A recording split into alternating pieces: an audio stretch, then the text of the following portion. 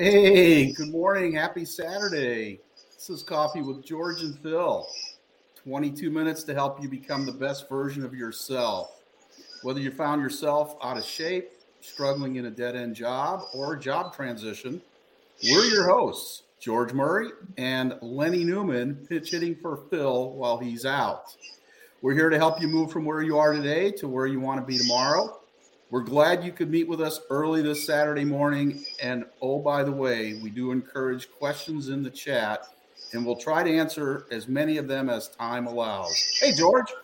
Hey, good morning, Lenny. We want to thank our viewers, like you said, getting up so early on a Saturday morning.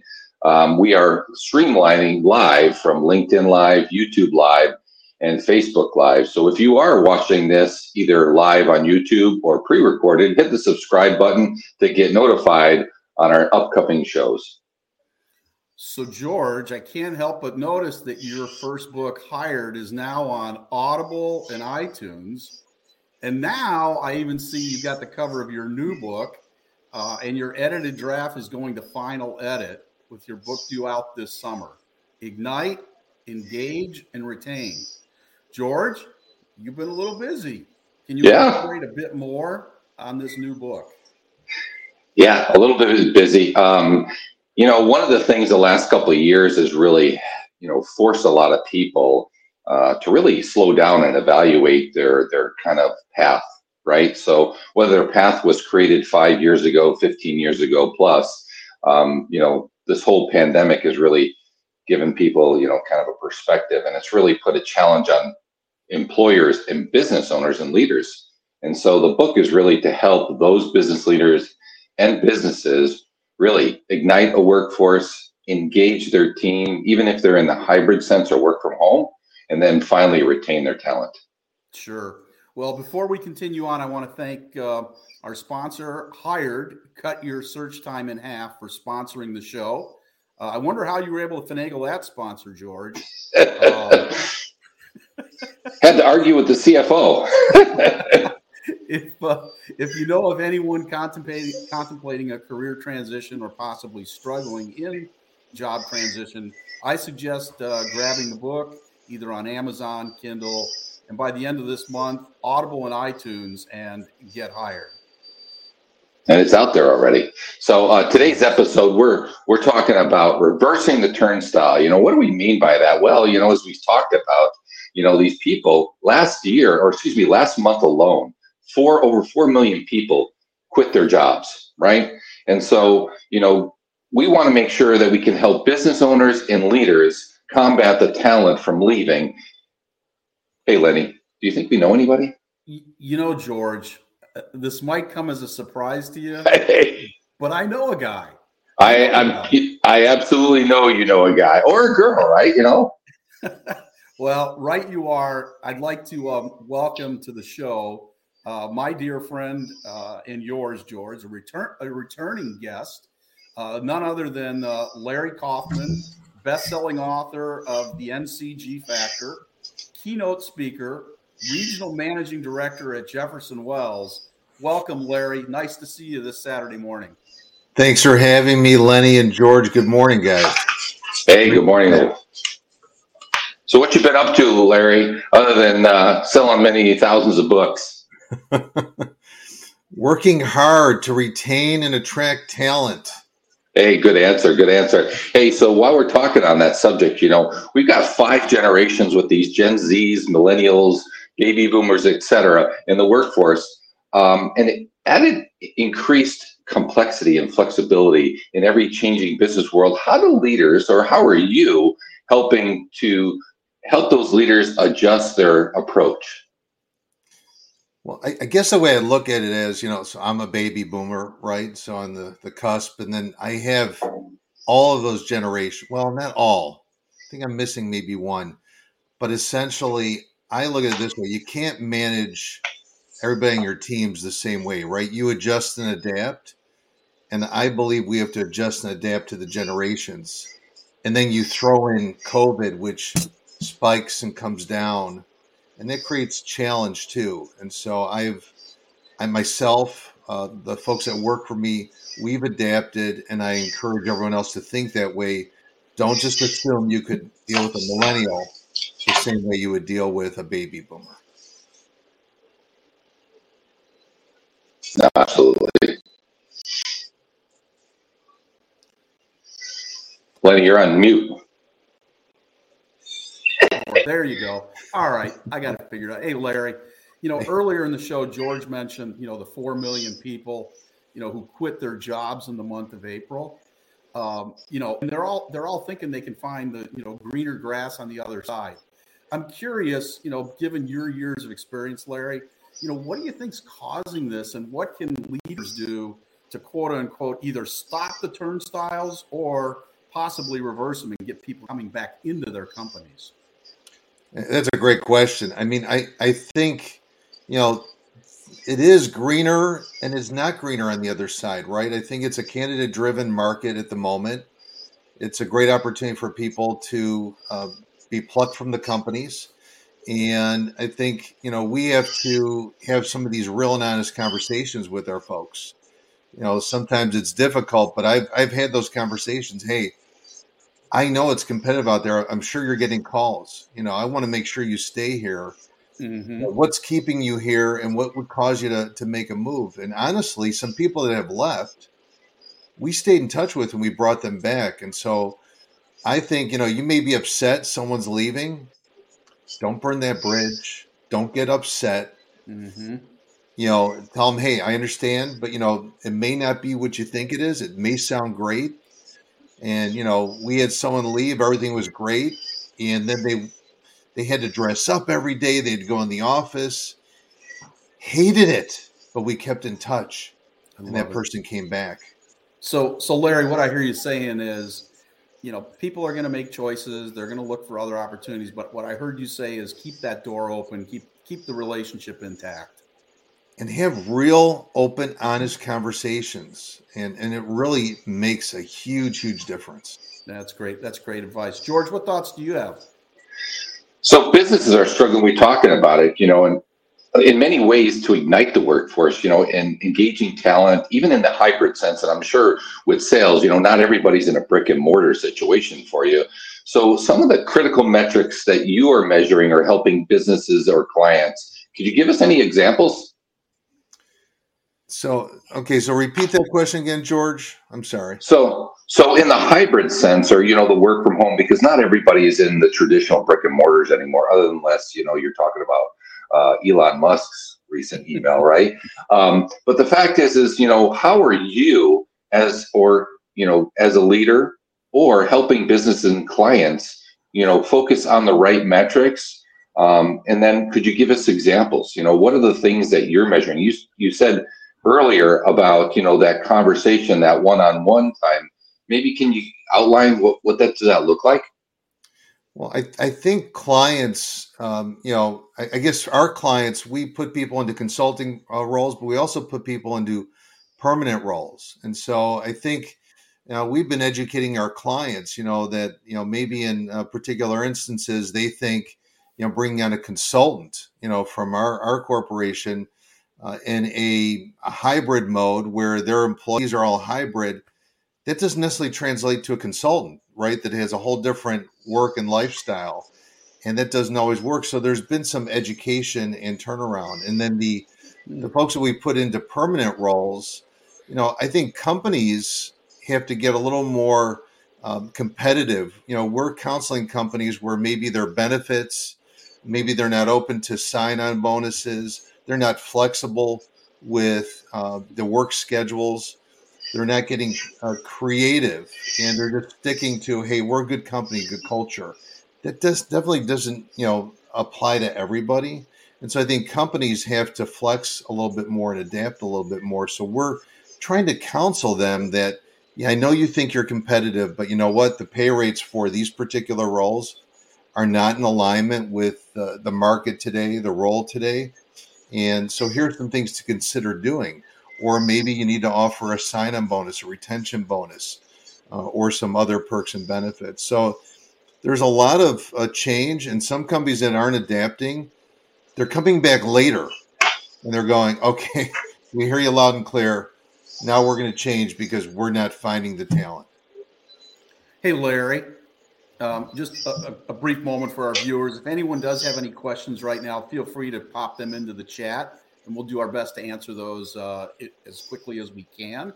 I'm curious, based on what you're seeing in terms of temporary staffing and putting people into companies, what are you specifically seeing people do that are, quote unquote, preventing employees from leaving, and what can people do immediately when they show up for work on Monday to prevent that turnstile from, exiting of people? Well, again, like I said earlier, we have to adapt to those different generations. But I think what people are doing is they're offering some of these retention bonuses, some of these sign-on bonuses. I know in some of the big four, they're offering sign-on bonuses to interns. So it's getting a little bit crazy out there, but we have to realize that it is a candidate-driven market, and so the things that we have to do are, like I said, it's still that communication and dealing with each person differently because everyone's home life, how they've been impacted by COVID. During COVID, people now have dogs, pets. Everything's changed, and even started some families, right? They didn't have before. So working on site is a little bit different. Even at my company, we do a work your way, basically. We're a $22 billion company. So work your way. So we've created that flexibility. So I think we have to adapt, and that will help prevent some of that change and turnover. Hey, Larry, I know that we just jumped into some of the fixes, but what do you think companies that are, struggling, what are they doing wrong that's causing all this people to leave? Because I read a recent article where the national turnover average is anywhere from 18 to 22%. And if you actually have a good culture, you have less than 12% turnover. So what are the bad companies doing that just simple things that they could start on Monday? Well, I think you talked about Elon Musk before, and so he went to, hey, it's 40 hours on site. Now there's two sides to every story, right? So, hey, there are folks that are in customer service, programmers that lead a different lifestyle, right? Where they could be remote, but the folks that have to go to the plants at Tesla have to be on site. So is it fair and reasonable? But I also say you have to look and go, well, you've got different workers. You can't put together a car from your home. Yeah. You have to accept that there are going to be, folks that will be hybrid or remote. And so I think companies have to say, what, I'm trying to hold firm, but we're in a talent shortage still. There's still a high quit rate. And so we have to adapt, and we have to also change our work environment if we're going to be hybrid. What can we do to attract people? What can we do to engage people? I think, we have remote workforce, consultants that work remotely, my staff. Are you happy? What else do you need at home, right?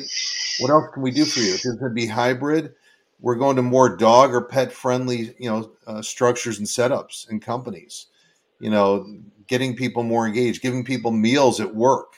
So companies are shifting. If you're not shifting, you're doing the same thing, the same way that you did pre-COVID, you're going to lose your people. Yeah, I would say that even in the non-traditional businesses that wanted to not go into this hybrid or at least work from home, the pandemic forced them to do it or die, right? Or at least some form of it. Definitely did. So, Larry, suppose I'm a business leader and my department's experiencing all this turnover. What would you suggest to me as a business leader to do to potentially stem that turnover, or where do I go for help? What do I do? Well, Lenny, I would say, first of all, what's the root cause? So we do, a lot of surveys, internal surveys with our clients, candidates, but what's the root cause? Have you actually sat down with the folks leaving to see, is there a trend? Well, yeah, it's my boss. Well, not everyone leaving has the same boss, right? But if all the people leaving have the same boss, Well, we know what that cost is. Is Right. it the culture? Is it the hybrid remote? What might it be? So I think if you figure out the root cause, that will give you a good starting point. And just having open dialogue, and hey, put together a task force. What can we do better as a company to attract and retain people? So Larry, the best nugget that I heard in there was, as a leader, look in the mirror and ask your people, are there some common causes? Can you have an exit interview with people as they're leaving and see if you can find out some common themes? And ultimately, it may come down to, as George mentioned earlier, some people aren't all that flexible. They want people, as I call it, backseat, backsides in seats, and that may not necessarily be a good answer moving forward. Very true, Lenny. Yeah, there was also a recent article, probably just this past week, where they stated, businesses also have to be cognizant of the people that actually stayed with them through the thick and thin, right? The fact is they're bringing all this great talent in, right? And they're paying them anywhere from 10 to 20% more than people who've gone through the whole thick and thing. And that's what's forcing a lot of those people to contemplate, hey, what about me? Maybe I should go and ride this whole great resignation wave and try to get a big increase because my employer is not valuing me. You're right. I mean, you just saw Microsoft put in, like a double budget, right, for everyone's salaries to retain people. And look, not all companies are capable of doing those things, right? Big, small, narrow margin companies, everyone is different, but you see companies, understand they have to do things a bit differently and be proactive. Hey, Larry, one other question comes to mind. I know you're helping companies fill the talent pipeline. Can you just touch briefly on importance of speed to making decisions, as opposed to, in the past, there might be a long, drawn out process. What are you seeing in terms of speed to make decisions, and how are you advising your clients? Well, it's interesting. So, we do retain search, and we do, a lot of contingent. So we assume a lot of that risk.